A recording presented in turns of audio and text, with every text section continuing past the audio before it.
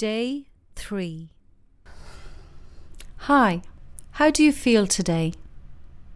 When you ask someone how are you, the answer you most often hear is, not bad. The next time someone asks you this question, try this.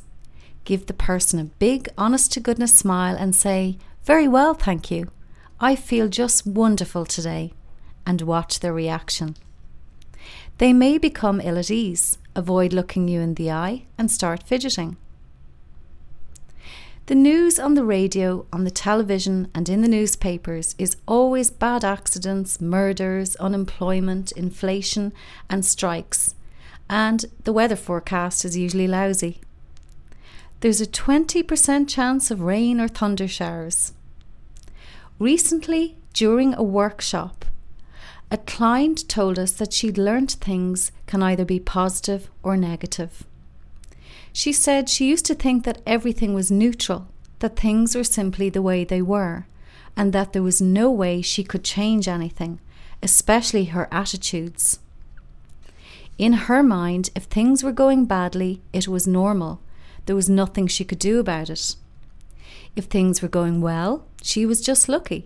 And all she could do was enjoy her good fortune, nothing more. Her destiny was predetermined. She didn't know that she could react in different ways to a given situation. An optimist sees a glass as half full. A pessimist sees the glass as half empty. This client had been so conditioned by her surroundings, by television and by society, that she felt powerless to change anything or to make choices of her own free will. She simply accepted life as it was handed to her. A few years ago, Jessica, another client, came into our office barely 20 pounds or 9 kilos overweight. She nevertheless seemed quite troubled by her excess weight. She told us she had been seeing a doctor regularly for almost 10 years for her weight problem, but with no success. If she lost a pound or 0.4 kilos, she gained it back the following week. When we asked her what medication had been prescribed for her, she hesitated and then said she rarely took any. When we pressed the issue, however, she opened her purse and produced a list of the drugs she was taking.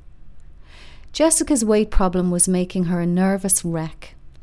The doctor who was treating her was very strict and would lecture her during her weekly consultation if she did not lose any weight since her previous visit. So, each week before her appointment, she would take a pill to eliminate water and a laxative, to be sure she had eliminated everything and that she would weigh as little as possible when she stepped on the doctor's scales.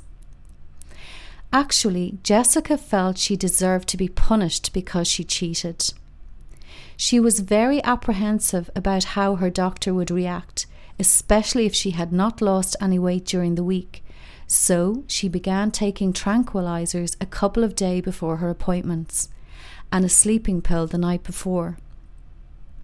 If her diet was not going well, she would become desperate and skip 2 or 3 meals, in the hope of losing the necessary weight before her weekly visit.